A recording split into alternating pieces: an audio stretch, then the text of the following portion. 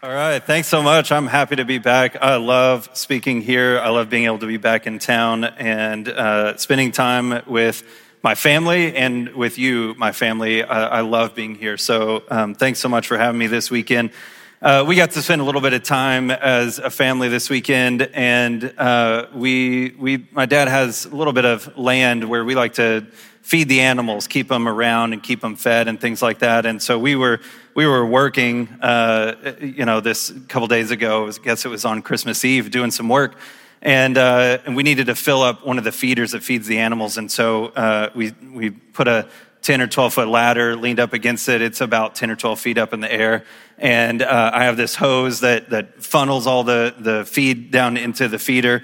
And so I was standing up there and it filled up. And so I handed the hose down to my dad. And when he went walking away with it, it was wrapped around the leg of the ladder and just took it right out from underneath me. And luckily I grabbed on. There was like a ridge on the top and I grabbed on. And when I looked back, I said, "Hey, help me." He just laughed at me. This is like a common theme. My brother does this to me. My dad does this to me. I'm here in a time of need. I needed help. Well, he thought I would just let go and drop down because it wasn't that far. My feet were, 5 or 6 feet off the ground. And so afterwards, he got the ladder up and I got down. He said, "Why didn't you just drop down?" I knew the ladder was down there. I knew the hose was down there. So I'm going to show you what happened. Normally this wouldn't be the case, but I couldn't see below me. If you'll just kind of zoom in right here so you can see this. I was holding on to the feeder there. And what happened is when my arm went up, my beard just went like this. And I couldn't see anything below me. I can't see a thing. I can't see a thing right now. I'm Santa Claus, not knowing what shoes he's wearing today. That's it. I can't see one thing just like this. So I couldn't fall down, and he had to help me and get the ladder for me. So most of the time, my beard saves my life, but on that occasion, it nearly killed me. That's what we're going to talk about today. Actually, is waiting for help, waiting for the light to appear, waiting. Christ is the light of the world. He appears to us to save us, to bring salvation to us. And in this season of Christmas, it's called Advent. And Advent, if you were talking about technology or something like that, the advent of something would be the arrival of something that has been long awaited and anticipated. Something that is showing up that is much needed, but something that we've been waiting on for a long time. And so when we celebrate Advent, in this time of year, on this weekend, we're kind of wrapping up Advent and then moving into a new season, which you'll be doing with the first conference and the fast and starting your year off in the right way. And when we get to this season of Advent, it's all about waiting. It's putting ourselves in the position of the Israelites who were waiting on their Messiah. They had waited for so long for their Messiah to arrive. We place ourselves in that position of waiting on Christ. And this has been a difficult year. 2020 has been a difficult year for a lot of people. And I would venture to say in some ways it has affected all of us negatively in one way or another. And so in this difficult time, we put ourselves in that position of waiting on Christ. What will God do next? What redemption will he bring to this crisis or this situation? And so this is that season of Advent where we learn to wait. We like to emphasize that with our kids. Part of the waiting for that morning to finally show up and arrive for Christmas Day is to teach ourselves that patience is a good thing. And if we're honest, we're not very good at waiting. We all struggle with waiting, and that's just the idea of that. We struggle to wait sometimes. We're in a world of instant gratification, and oftentimes we have trouble just waiting on something. And so I want you to think about for just a moment, for thousands and thousands of years, people would be born, they would grow up and get more mature, and they would grow up into an adult.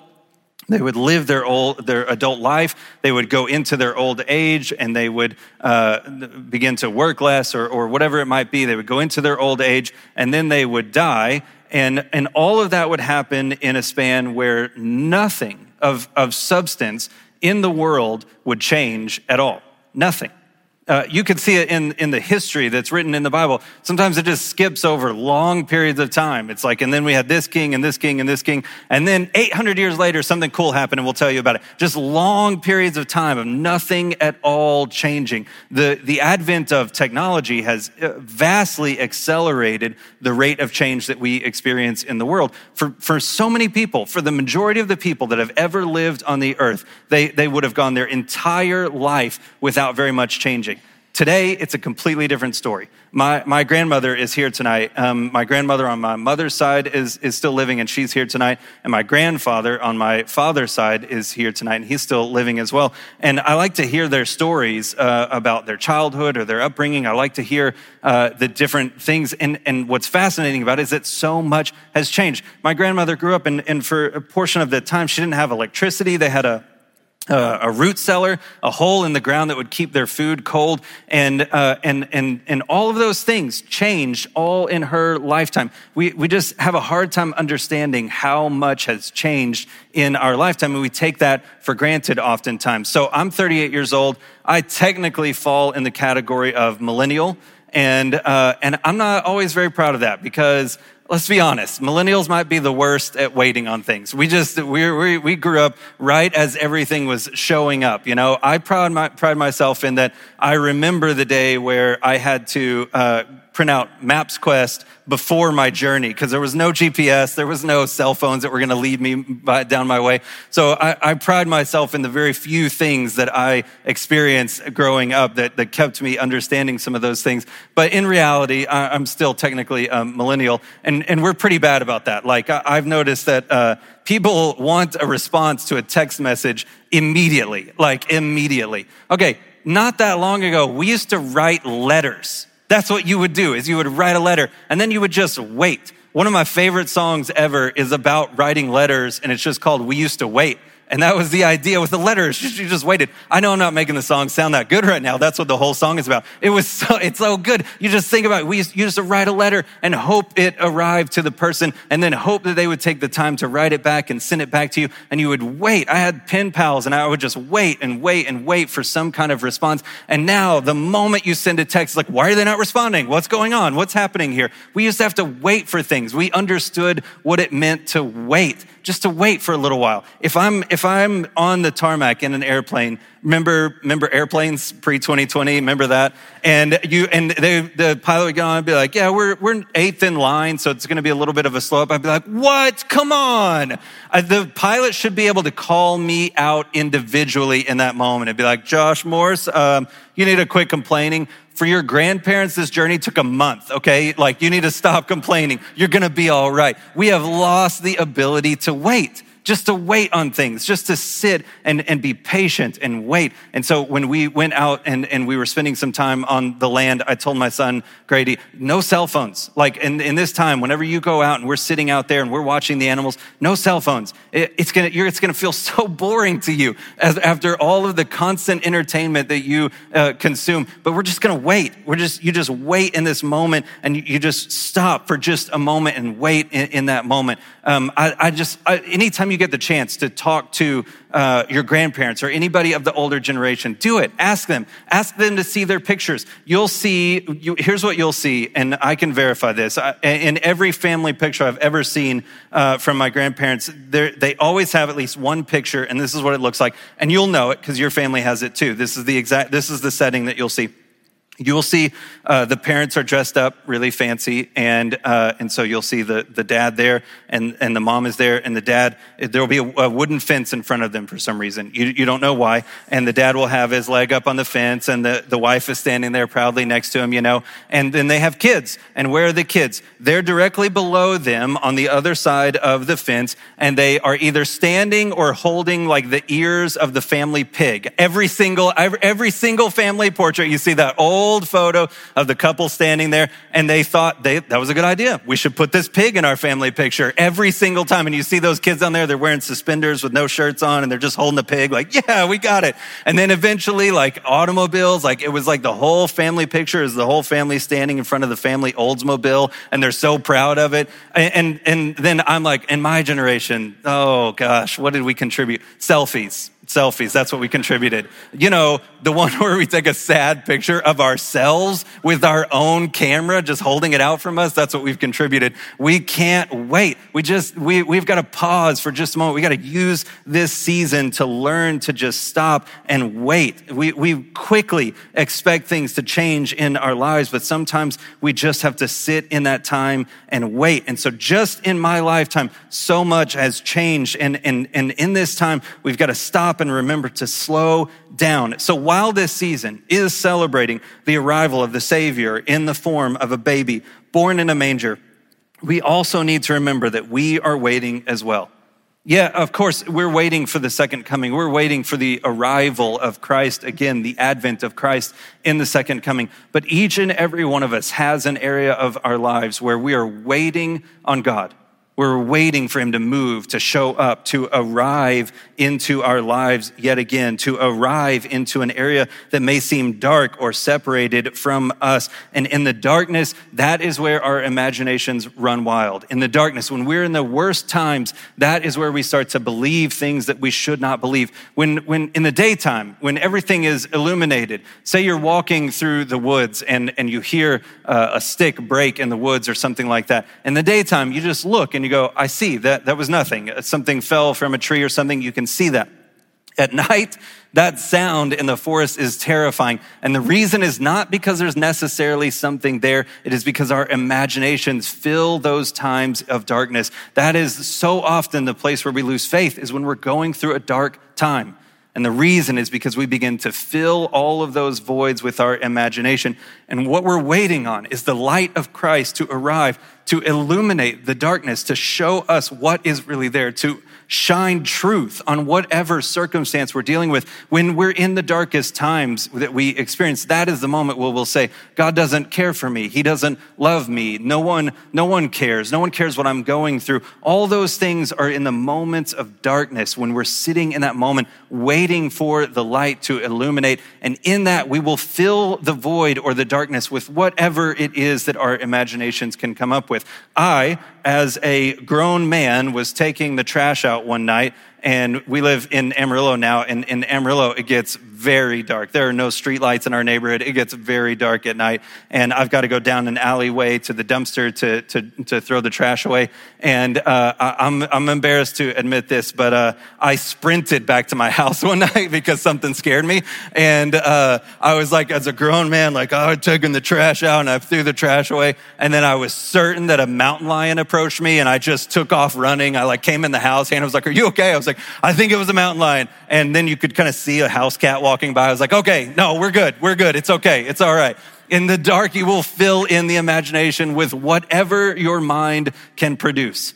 But we're waiting for the light of Christ to show up. We're waiting for the light of Christ to appear and to give us hope, to remind us of the truth that God is there, that he is with us.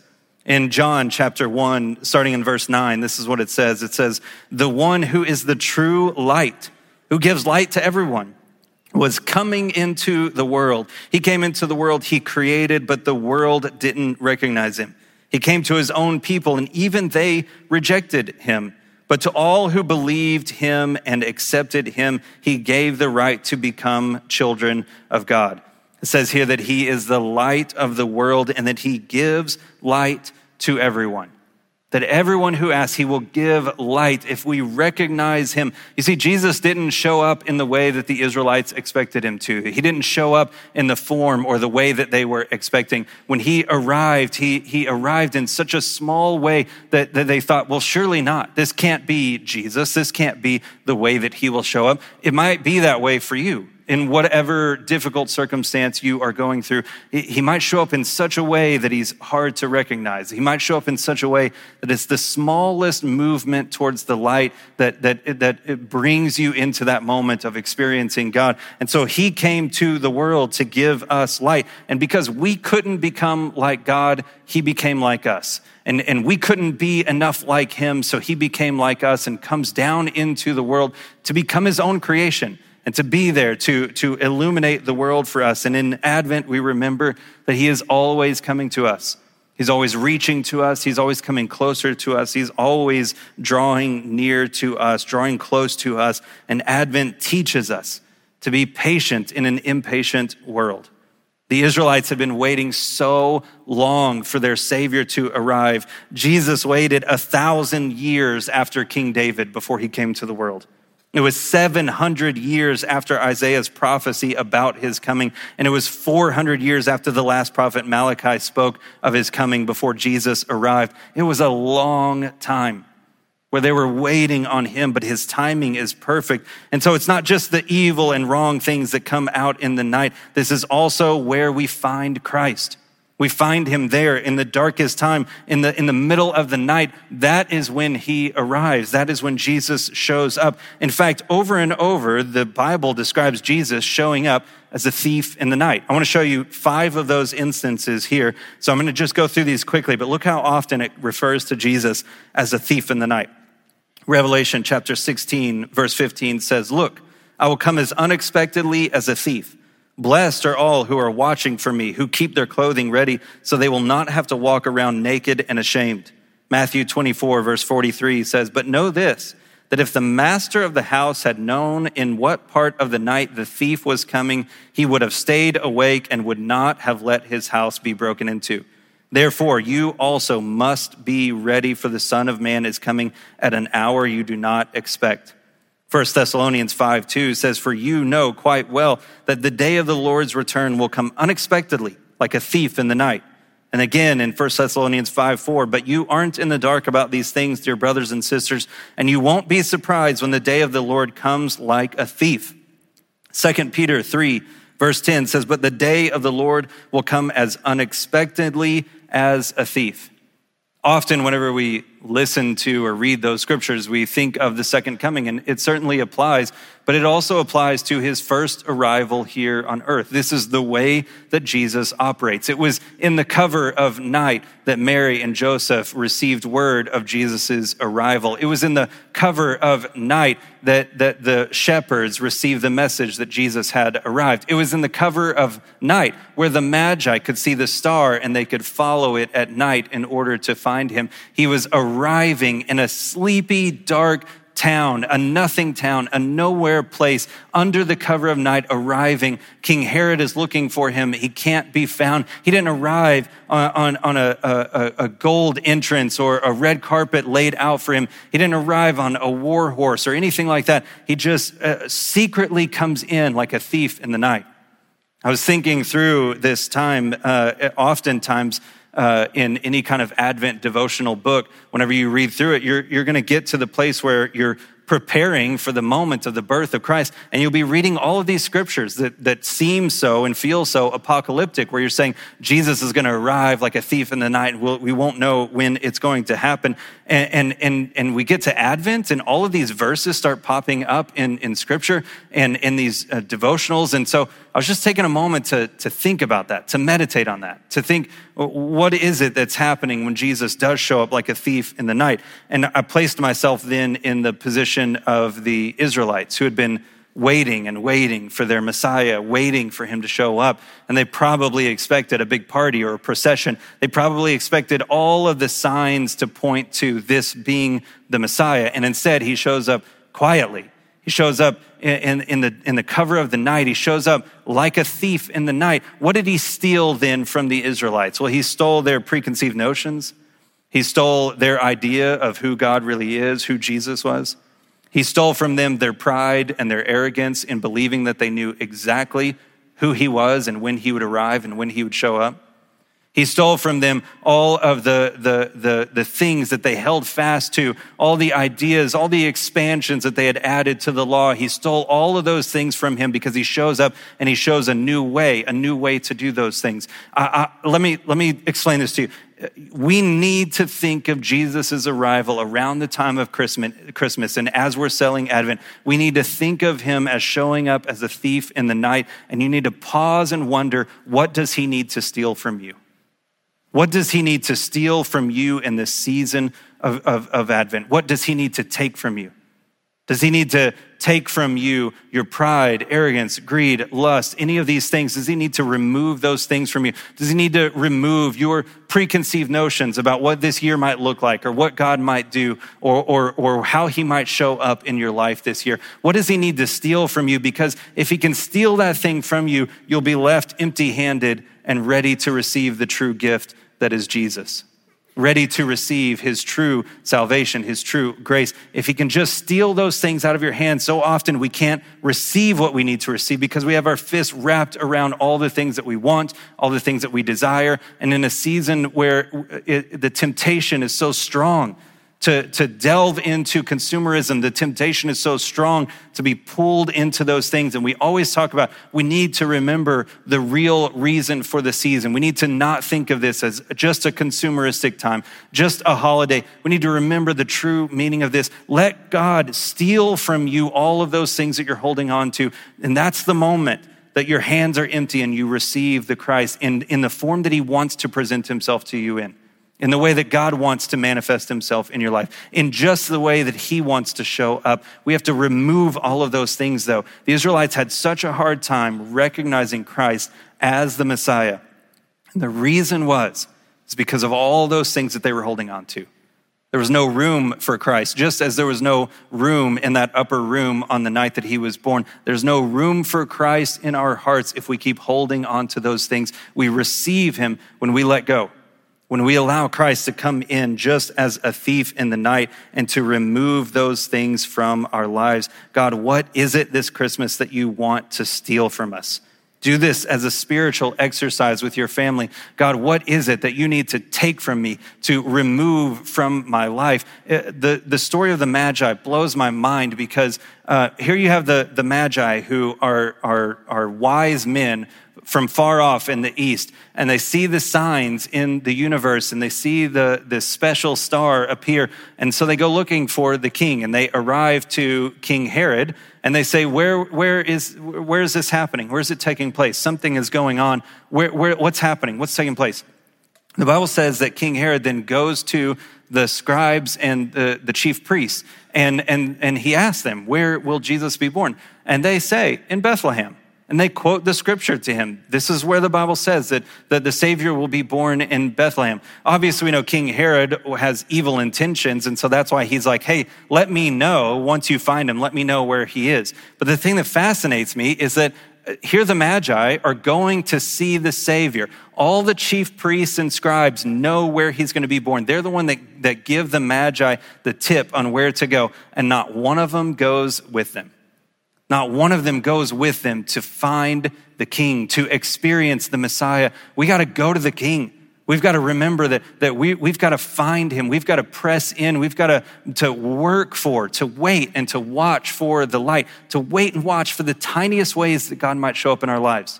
There's so many times that I feel a prompting to do something. The Lord is leading me to something. And I think, that's too small. It's not right. That wouldn't be the case. I'm thinking things, or I'm hearing things.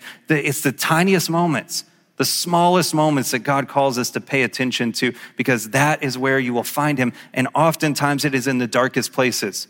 God calls us to reach out. Whenever he says, when you've done this to the least of me's, then you've done it to me. And we think, what are you talking about? That is because you will find him in the darkness. You will find him amongst the weakest, the ones who need him the most. And when we go to those people, when we go to that place, we find the king there. We find the king in our ministry to the ones who need it the most. That is where we find them. That is the press that we should be doing. Now, let me tell you about something that just happened a couple days ago. It's called the winter solstice. Some of you might already know this, some of you won't, but I'm just so I can tell you something about it. I'm going to tell you a little bit about what the winter solstice is. Okay, so you have the earth, and it spins on its axis, but it also rotates around the sun. And so when it makes one full circle around the sun, that's 365 days. That accounts for 1 year. And it's also spinning each time, and that's what gives us 24 hours in a day. And so as it turns and we have new days, it also wraps around the sun And what happens then because of that is we have long days where we see the sun a lot. And the reason is because the earth is canted so when it spins, it's not straight up and down spinning, it's actually canted just a little bit.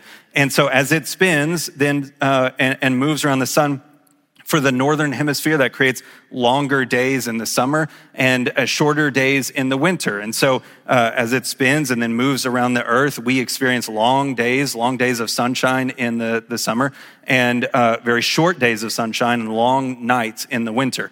And like in the North Pole, on the winter solstice, that is the longest night of the year. They will not see the sun at all. And so for all of us in the Northern Hemisphere, we just had on December 22nd, the winter solstice, which will be our longest night of the year.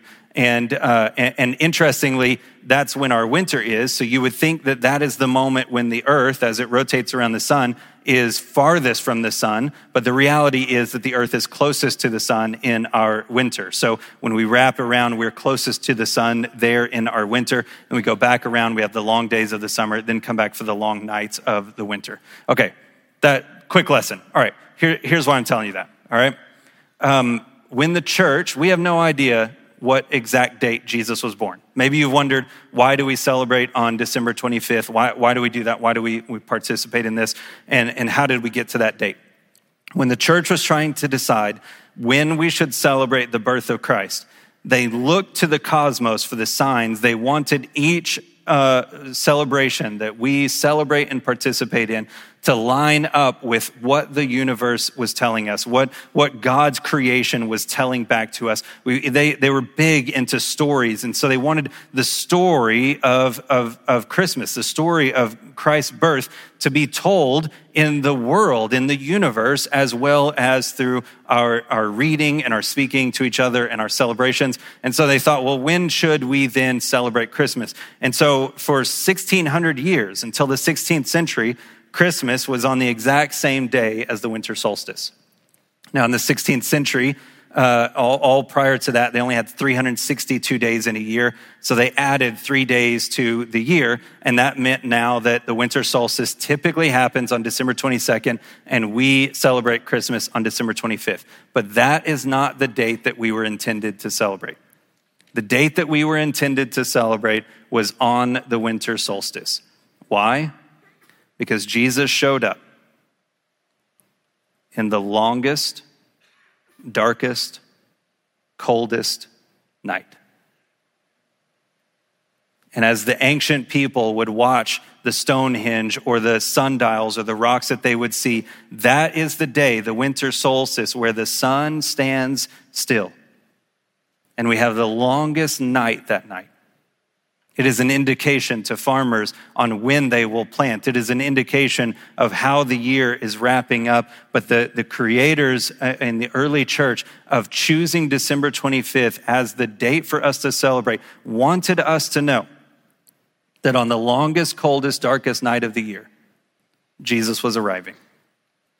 And in a long process, it doesn't happen immediately. We know we have many more days of winter ahead of us, but in a process, what we know is this is the longest night. Every night after this will be a little bit shorter.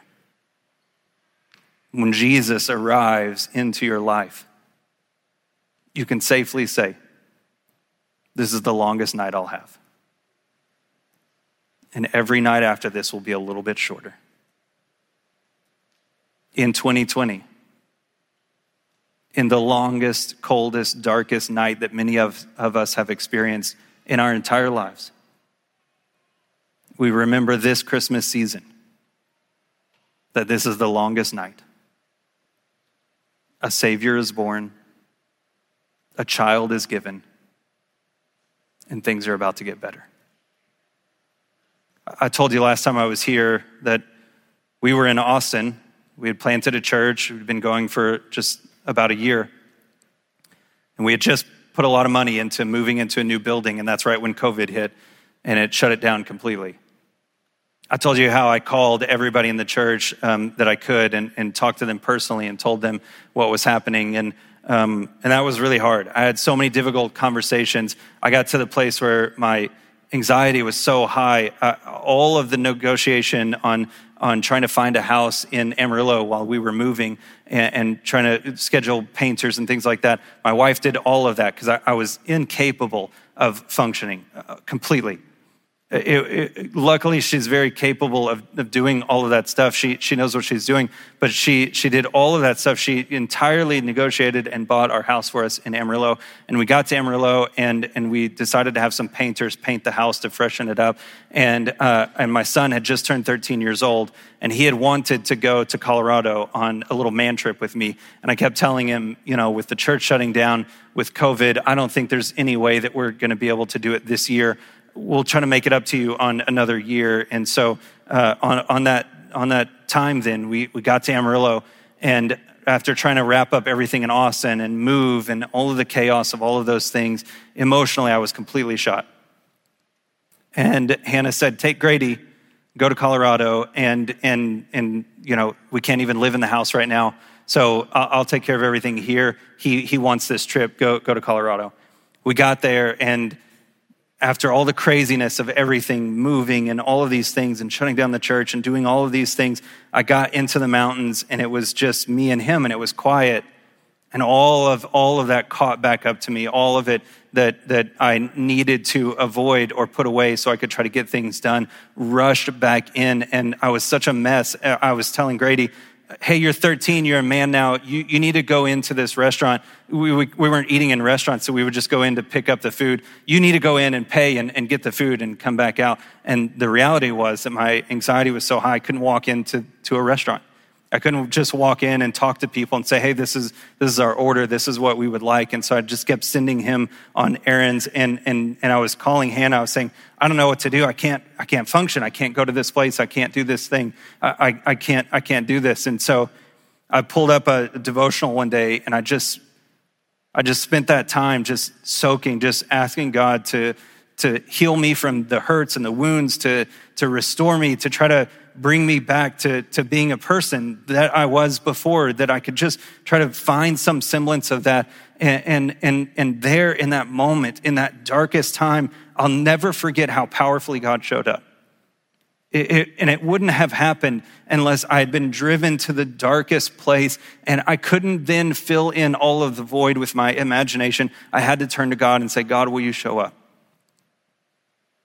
And I want you to remember, whenever they designed Christmas to be on December 25th, on the longest, darkest night, it makes no sense to us because it's this grand celebration of the birth of the child. And just when you think it's long and dark and cold, that's when you're the farthest from the sun. You're actually the closest. Actually, that's the moment that you're the closest to the sun. He arrives in the darkest times of your life. And you can count on it. You can count on him to show up in the darkest, longest, coldest nights you've ever experienced. Would you bow your heads and close your eyes with me, if you will? For some of you, you might be saying, I've never experienced a light like that. I've never experienced the presence of God in such a way.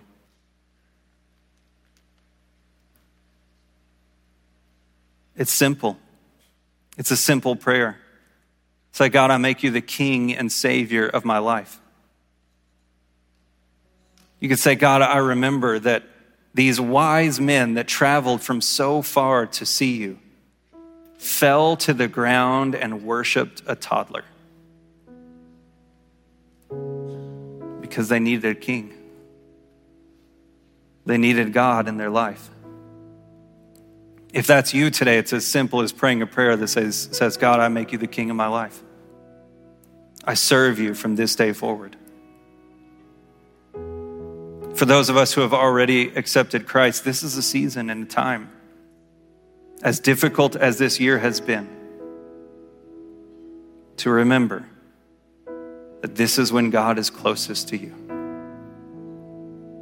You may not be able to feel the warmth of the sun in this moment, but the days are lengthening and the nights are shortening. Christ is here. He is present. No matter how dark or difficult it gets, we have hope because a Savior was born. And so, Lord, today, we give you everything. God, we remember that you're there in the darkest times, so we give you our disappointments. We give you our preconceived notions. We give you all of our ideas of who you are and which ways we think you'll show up. And instead, God, we wait and we watch, waiting for your presence, waiting for the sun to dawn, and waiting for these long nights to end. And so, God, we rest and we wait in your presence. And Lord, would you help make us bearers of your light that make a difference in this world and continue to shine the light of your glory and your goodness. We pray all these things in the name of the Father and the Son and the Holy Spirit.